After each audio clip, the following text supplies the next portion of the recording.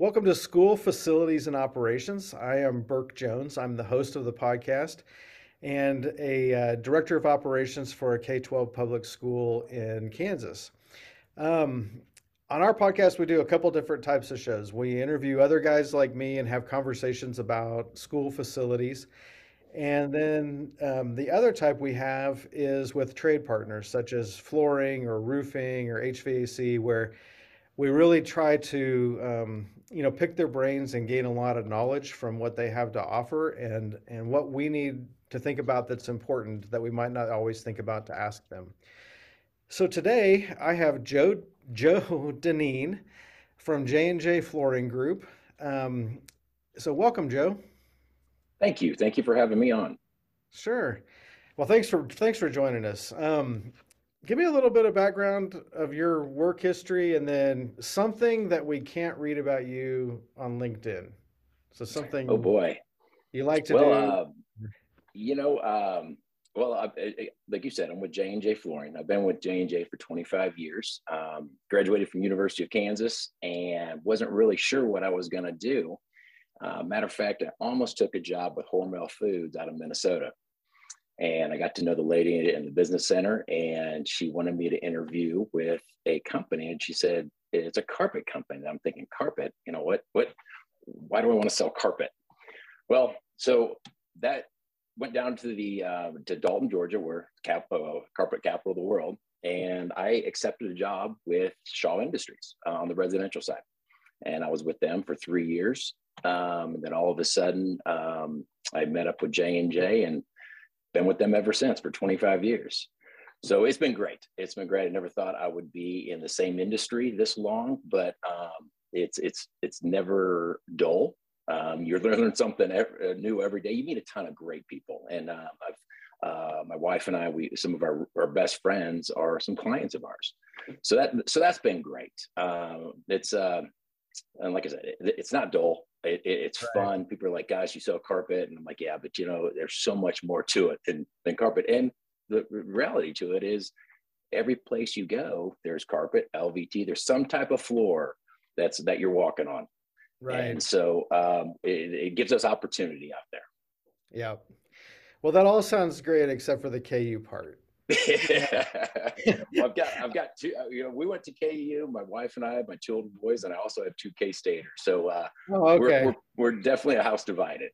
Yeah, no doubt. Well, they're both good schools. Don't misunderstand, but Definitely, I definitely. bleed more purple than that.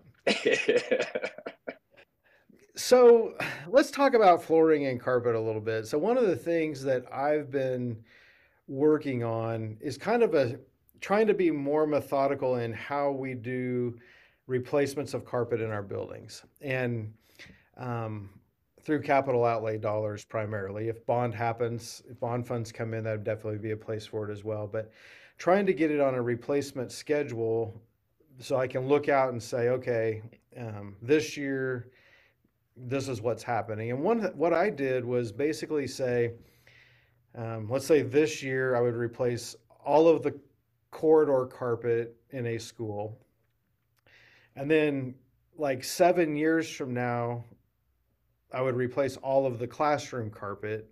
And it would just alternate back and forth kind of every 7 years. And I don't know, so basically, you get new carpet in a classroom every 14 years. I don't know that that's right or wrong, but budget wise, it seemed to be about right that I could get all of the buildings touched on those kind of intervals. What are you seeing districts do? Because, before it's just been like, oh, that classroom's terrible. We're going to replace that classroom.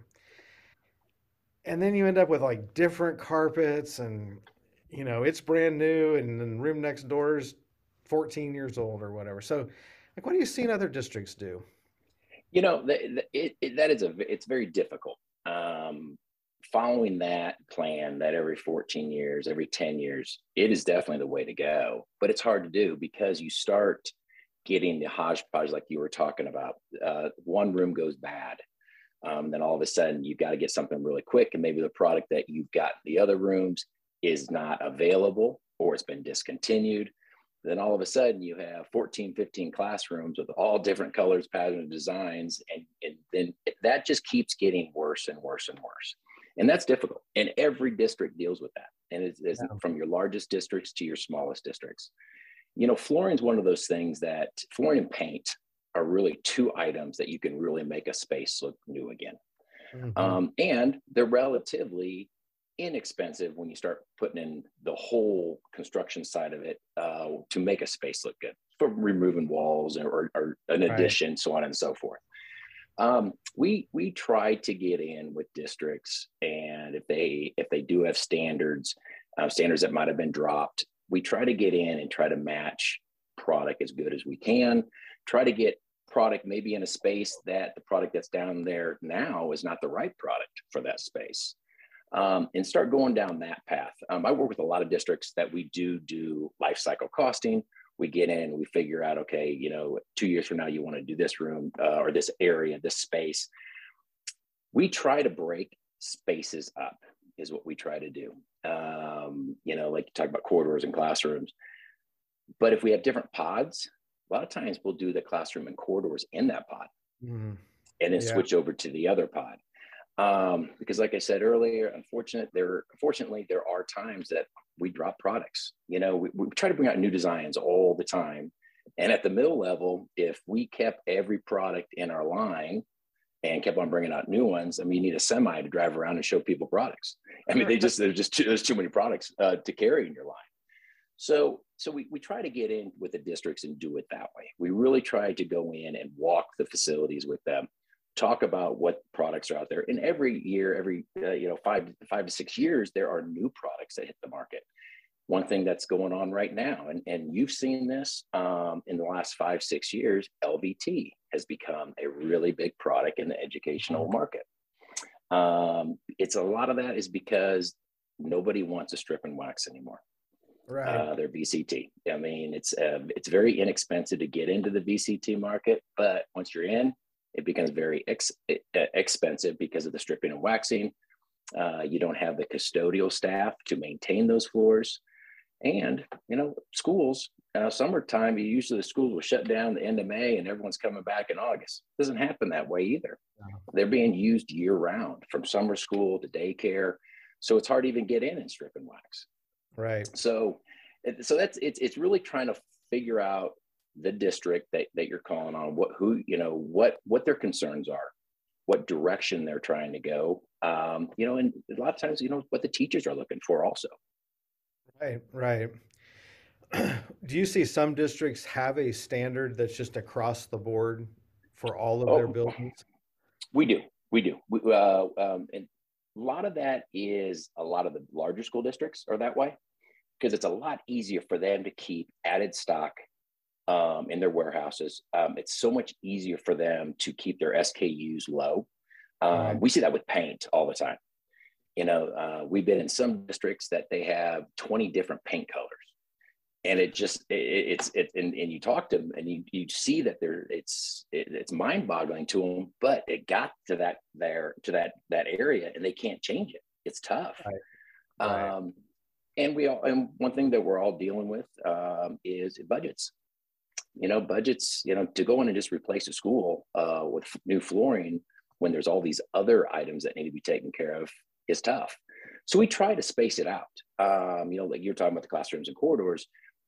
We try to get to the areas of the biggest concern, get those areas replaced, and make sure that we have products that if those collections have been dropped, that we have collections that will coordinate with those products, so that you can make that space flow.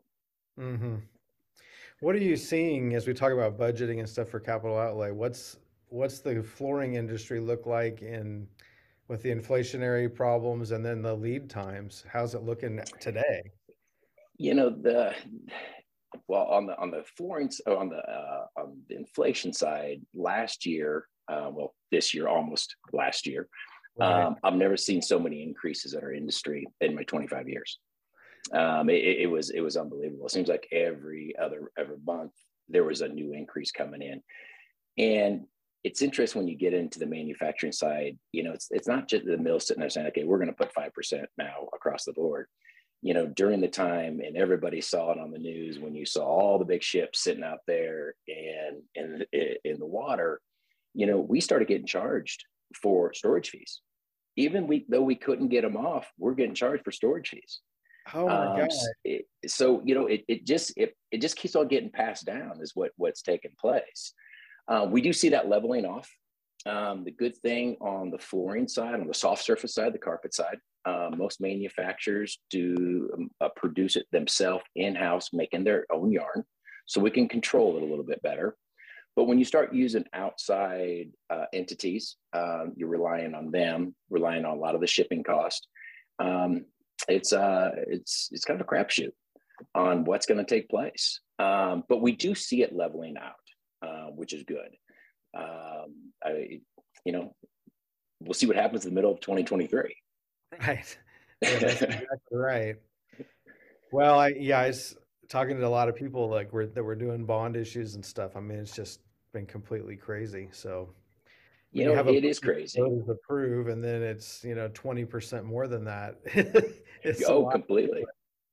That's one of the things that we are dealing with every day now, in our industry, and I guarantee every other division is dealing with it too. Projects that bid 6 months ago, a year ago, that are getting ready to order product, and all of a sudden you have a 5%, 10%, 15% increase. Right. So what you have in your bond is X amount of dollars, and all of a sudden you're like we can only do half the work now. Right. And so that's been a struggle, and I think that is going to carry on for a little while, Yeah. until those bond projects we are at an even playing field, that we actually budgeted for those bonds and we don't have the increases. Right. It was just such a unique time, for everybody. Yeah. And it's still giving. It's still Yeah. given to us. It really is. Absolutely. So you are a manufacturer's rep, and that is different than like a retailer, or explain the difference to me, and then like why does it make sense for guys like me to work with a manufacturer's rep as opposed to, or maybe in conjunction with, the retail side? Definitely. So we look at our. I'm out of Kansas, Missouri, so the market I cover. So we have multiple clients. So we have an architect and designer we call on. We'll call on an end user like yourself, and then we'll have a flooring contractor that purchases the product from us, that does the installation. So Okay. what we try to do is we cover all three. We try to get in with all three entities. On the architect design side, we present to them just like how we present to you all. We want to show you the products that we've got. A lot of owners, end users, do not get called on by manufacturers. They go, just the manufacturers deal with the flooring contractors and the architects and designers. We like to hit, it's called triangle selling, and we like to hit all three entities to get our products in front of you all. Hmm. And that's kind of the difference between us and the flooring contractor, as far as they want to present stuff also, but they have the installation side. So the installation side to us is huge. We need to make sure we've got the right installers on projects. It's one of those deals that, you can have the best product in the world, but if it's not put in correctly, it doesn't matter. Right. And it's like when we get in and present products to you too, we can give you all the warranties you want, but if it's a very light product, if it's a white carpet, you're going to be dealing with it every day. So Right. that's what we try to get in. We try to get in and educate is what we Uh-huh. do. And we do it, like I said, we do it at all three levels. And we get educated also, trying to figure out what the needs are of school district. I mean, your needs are going to be a lot different than the needs of a smaller school district, maybe farther out west. And based on how many kids are coming through your facility. And Right. so that's something that we do a lot. And that's the reason we try to get in with the owners, is to really break that down. What are your big concerns? Why are you replacing flooring as often as you are? We get onto the maintenance side. What type of maintenance are you doing? What kind of machines are you using? Chemicals are you using?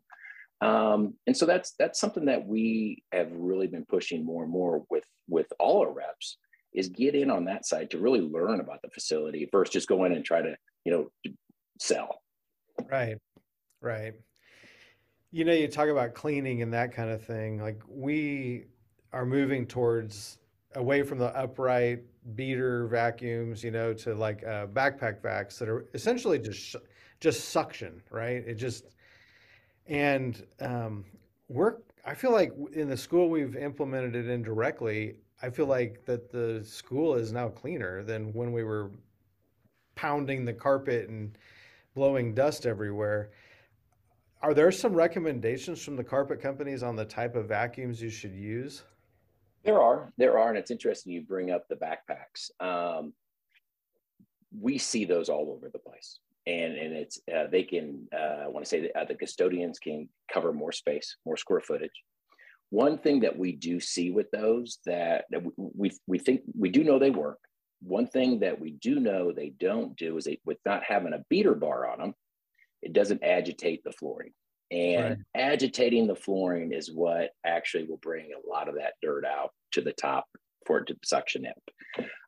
But we understand, with the minimal amount of custodians that one building has and how much square footage they have, the flooring is just one side of everything else they've got to do. So you got to get in and get as much stuff done as you can. So Right. it's the maintenance side is a massive side, and we have a lot of people that go around that just are on the maintenance side that try to educate the end user on the best way to do it. Try to minimize the time you have to spend on the flooring so you can go to all the other areas to maintain. Yeah. It's a vicious circle, is what it is. I mean, look at all the chemicals that are out there. There's so many chemicals. I will tell you, we are seeing the water extraction, the hot water extraction, being more minimized. We're putting less fluids into the floors, which is great. Right. Right. Um, but like I said, but it's a vicious circle, and you gotta stay up on top of it. Yeah. So, what are you seeing as far as kind of the current trends? And I don't know if it's colors, if it's types of flooring. Like, what are you seeing out there right now? That we talked a little bit earlier. We're seeing LVT be a big part in the school market again. They're getting away from a lot of VCT, the stripping and waxing. Um, what was going on for a long time was stained concrete. And we still see that. We still see that. And stained concrete is a really hard product for us flooring manufacturers to compete against. you know, it doesn't really go anywhere. It looks pretty close to what it looked like from day one. So it's hard to go up against. The one thing that we see that changes some of the school district going to the stained concrete, leaving it, just different colors of concrete, is the acoustical side.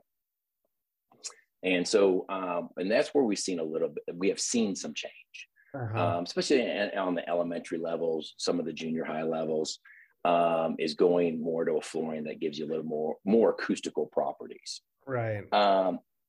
We seems to be every 5 to 7 years is when you see a design change. LVT is big now. I will assume, by just how history repeats itself, within the next 4 to 5 years, we're going to see a change going back to carpet tiles, and then it will probably change going back to stained concrete. I mean, Right. it changes all the time. I guess that's what makes our industry not dull. Right. That we have to constantly bring out new products. But that's kind of what we see. And I'll tell you, when you take the state of Kansas, for example, when you take the eastern side of Kansas and you get into Kansas City, some of the bigger school districts up there, and then you go to the western part of the state, designs are completely different. Some of the more rural school districts They want to match some of the walk off that comes into their school, Right. the different type, from the different colored dirts. I mean, it's really wild how it gets into that. But that's what happens. And and give credit to our designers in our industry, because not only do they design for the Midwest, they design for the East Coast, West Coast. I mean, it's across the board when you get into design Yeah. of different products that hit the market. I mean, I like LVT, and I mean, we're having a good experience with it. But if you scratch a VCT floor, you can just re-wax it and it just disappears. But with LVT, you end up with another color basically underneath that scratch, which is, I mean, it bugs me to death. But there's really not much you Yep. can do about it. Yeah, that has been when LVT came out, it was the best thing since sliced bread, and it was promoted that way. No one really talked about the scratching aspect. LVT does scratch. It Yeah. does, and there's things you can do to uh, help the scratches based on how deep that scratch is. Pattern and color is very, very. I mean, it's important in all flooring, but when we get into LVT, having those the different colors, different patterns will help hide the visual of scratching. One of the things we see in the school market, and when you get into definitely the elementary side, junior high, we see a lot of the old style desk and chairs. Hmm. The four-legged chairs, they're really small steel-legged chairs, and on the bottom of them, they have that caster that sometimes it's there, sometimes it's not, and it's like a sharp razor blade is what it is. Right. And that's, you asked earlier, what we, when we come in, what we bring as a value is we always walk every classroom. When a school district wants to get into LVT, we will walk in those classrooms. And when we look at those glides, I mean, that is, and I've seen it go really, really bad. Right. And it does. No one picks a desk up; they slide it, Right. and that's what they do. Normally, they slide it when they're sitting in the chair, so you got a lot more weight. And that is the concern with LVT. LVT does scratch. I mean, you can put all different type of some sealers over the top or different type of barriers, but if it's a sharp edge, or we see it in a lot of offices, they're moving filing cabinets. Oh Again, yeah. they're not picking them up, they're sliding them, Right. and it puts a nice little scratch right on the top. Yeah. Yeah, I notice it most when we have a pretty solid colored tile. Like let's say it's a darker colored tile, then it's like there's a white layer in there somewhere. Yeah. If it's a lighter colored tile, like the base is black, and you're like, I'm surprised it doesn't go more through, but anyway. Yeah, it does do that. And it's when you're pulling across, and when you're putting a nice scratch mark in, you're actually moving that urethane coating on top. And what Right. that does is that the light reflects off it. It just emphasizes that even more. Where we really see it is natural light. You take natural light that comes in a classroom, and it just emphasizes that scratch, or scratches, based on Right. how many are there. Okay, so I got one for you that's going to be probably uncomfortable for you to answer, but let's just talk about this. So if I look at the major carpet lines, Mhm. whatever, Shaw, J&J, comparable qualities of carpets, everybody has their secret whiz bang of how they do the yarn. Is there really that much difference? I mean, if you're buying a quality product, um, Um, I do believe the main manufacturers that are in our market now are very good manufacturers. okay, I know a lot of my competition here in my territory, and they do a wonderful job. They have great products. The tufting machines. We're all buying the tufting machines from similar places. right, Yarns. Personally, I think yarns are almost they're very, very similar. Look at warranties. Warranties are pretty similar. There might be a few things here and there. You can manufacture a little bit different. You can make a product a little bit more durable, more dense. It kind of comes down to the design. What are we doing with designs that are out there? What are we doing with the backing systems that are out there? Mhm. You have issues in our industry. I mean, it takes place from if the product isn't wearing well or it's just kind of just falling apart. I really firmly believe if the manufacturer is there to take care of that issue, because we're going to have them. That's the Right. key. I Right. mean, it's like a shirt. I mean, think about if you wash your shirt every day or kind of just wear it every day, eventually your seams on your shoulders, it seems, down your arm, they're going to start moving a little bit. Right. It's a fiber. So as far as are there any bad manufacturers? No. I mean, everybody fits a need out there, and most manufacturers that were, let's say they weren't as maybe as solid in our industry, either have been purchased or are pushed into another line. But Right. everyone out there right now is pretty solid. Yeah. So that kind of leads me to my next thought is, do you have any advice? You probably see a lot of bids. Um, do you have any advice for us, like on how you see people get led astray, or is there areas of the spec we need to make sure that we're really tight on so that we get equals? Yeah,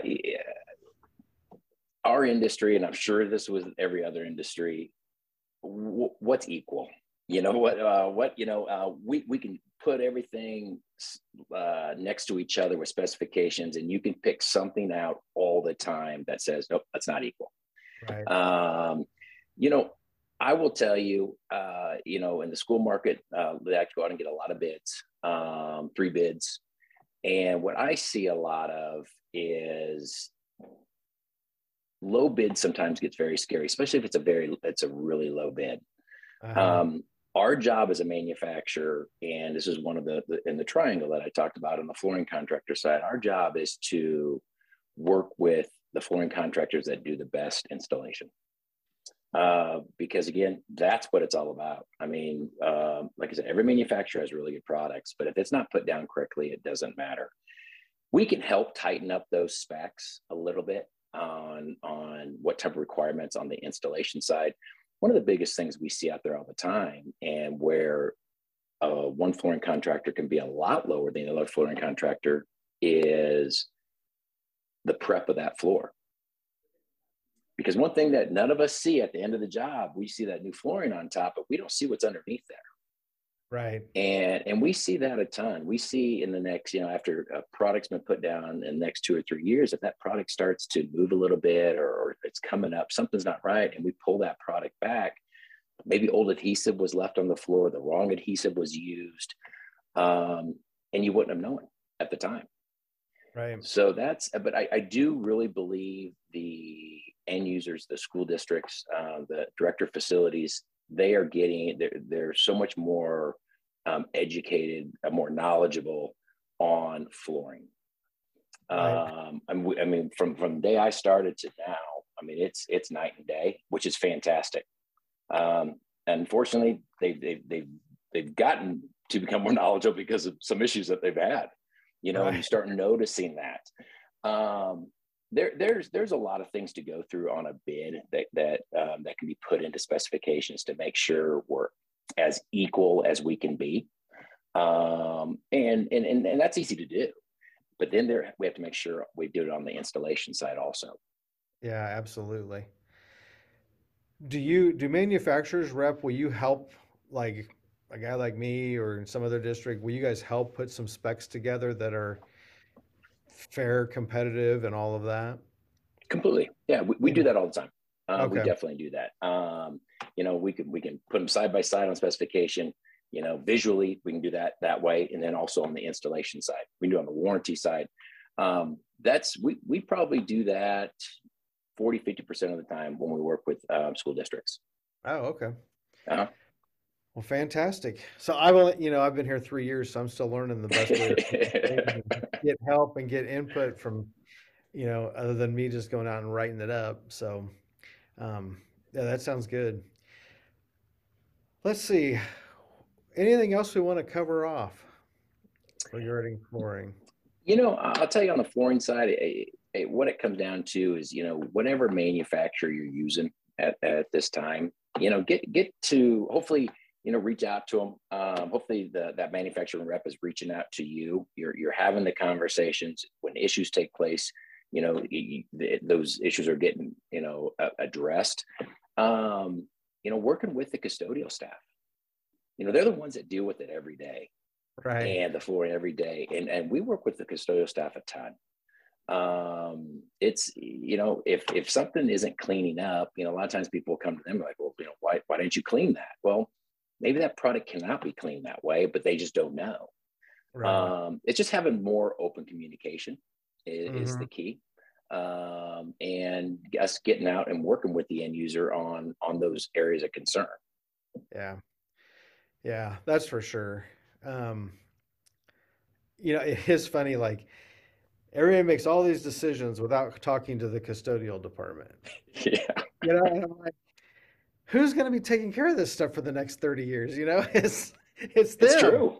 It's you so know? true. Um, so I will say though, back to the VCT versus LVTs, there is nothing more beautiful than a freshly waxed and shiny VCT floor. And it's true. And I will agree with you. We don't even sell VCT. That the whole thing, shiny means clean. It does. It does. And I get that. It's when you walk up, into a school right before it opens and they have a lot of VCT and it's waxed and yeah, it looks great. It looks It really does. good. Yeah.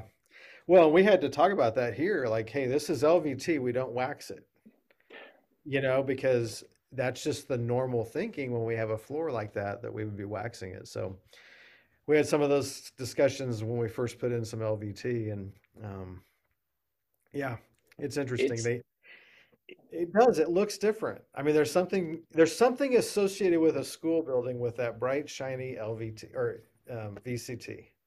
well, it's clean. I It mean, is. it's what it does. It looks clean, and it's interesting you bring up the waxing of the VCT. I've seen it. I can count on both hands. I've seen this that the LVT gets waxed. Oh yeah. It's not recommended, but we have seen it because they're like, you know what? No, we're going to make this shiny, which it's going to make it look good. Oh yeah. No, yeah, no, we won't do that. But I have heard of that. I heard of that on another podcast. Someone mentioned that their custodians, like the day after it was installed, walked in there and they were waxing the LVT. So Oh yeah. That's what they're used to. it is. It is. So how long do you guys typically keep kind of a pattern or a color? Does it just depend whether it ends up being popular or not, or is there kind of a standard? It does. That's a great question. And we have products in our line right now that have been around since the day that I started. Now it might be the third edition or the fourth edition, keeping the most popular colors, adding some other ones. Um, you know, life of a product can be, oh my gosh, it goes across the board. I mean, it could be 7 to 15 years as long as we're changing up the colors. Sometimes it can be 2 or 3 years. Right. It's difficult to kind of pinpoint the time frame of a product, because it's as designs change.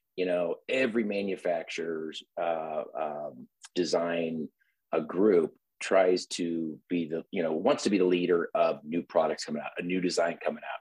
And a lot of times you're throwing a dart and you're hoping it sticks. Right. It's when I started, everything was 24 by 24, and it was constantly 24 by 24s. Now all of a sudden, then here comes the planks, the 18 by 36, the 12 by 48s. That you make different designs, different visuals. It's really hard to say how long a product lasts. Something that some manufacturers try to do is they try to keep products that even if they're dropped, they can still make them because they make their own yarns. So that's a positive.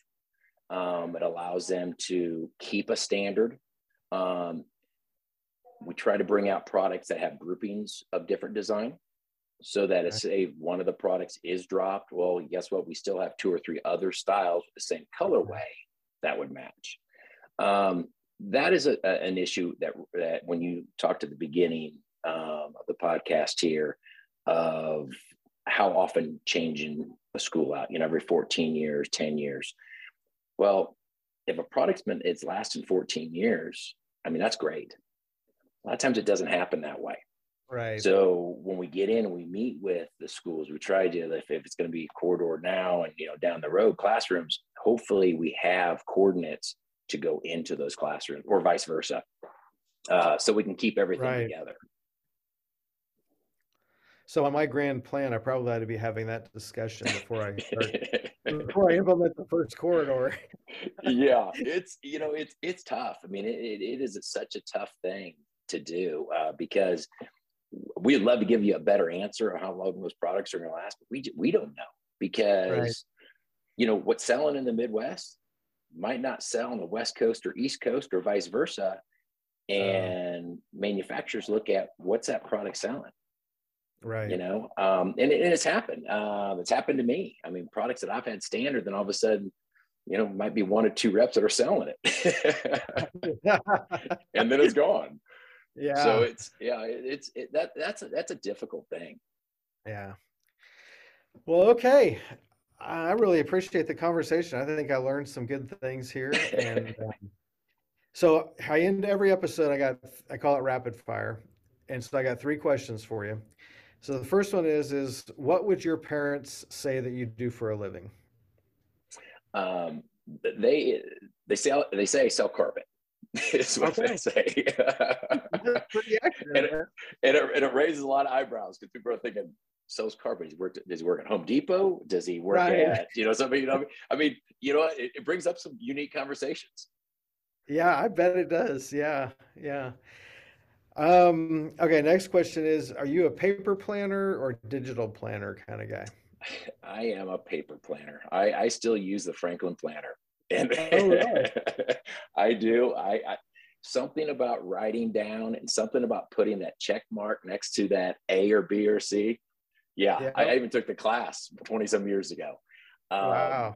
and I get made fun of. I am one of the more senior reps in my company, and people look at my big old day planner I bring out, and they're like, "What are you doing?"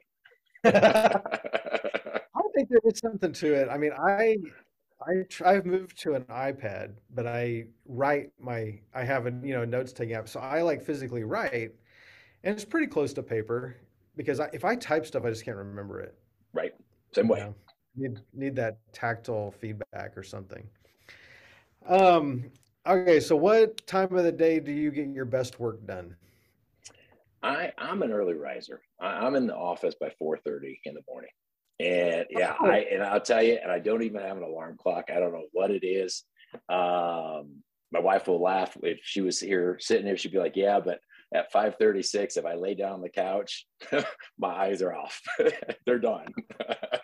But I get so much work done at that time in the morning, before calls start coming in around 7.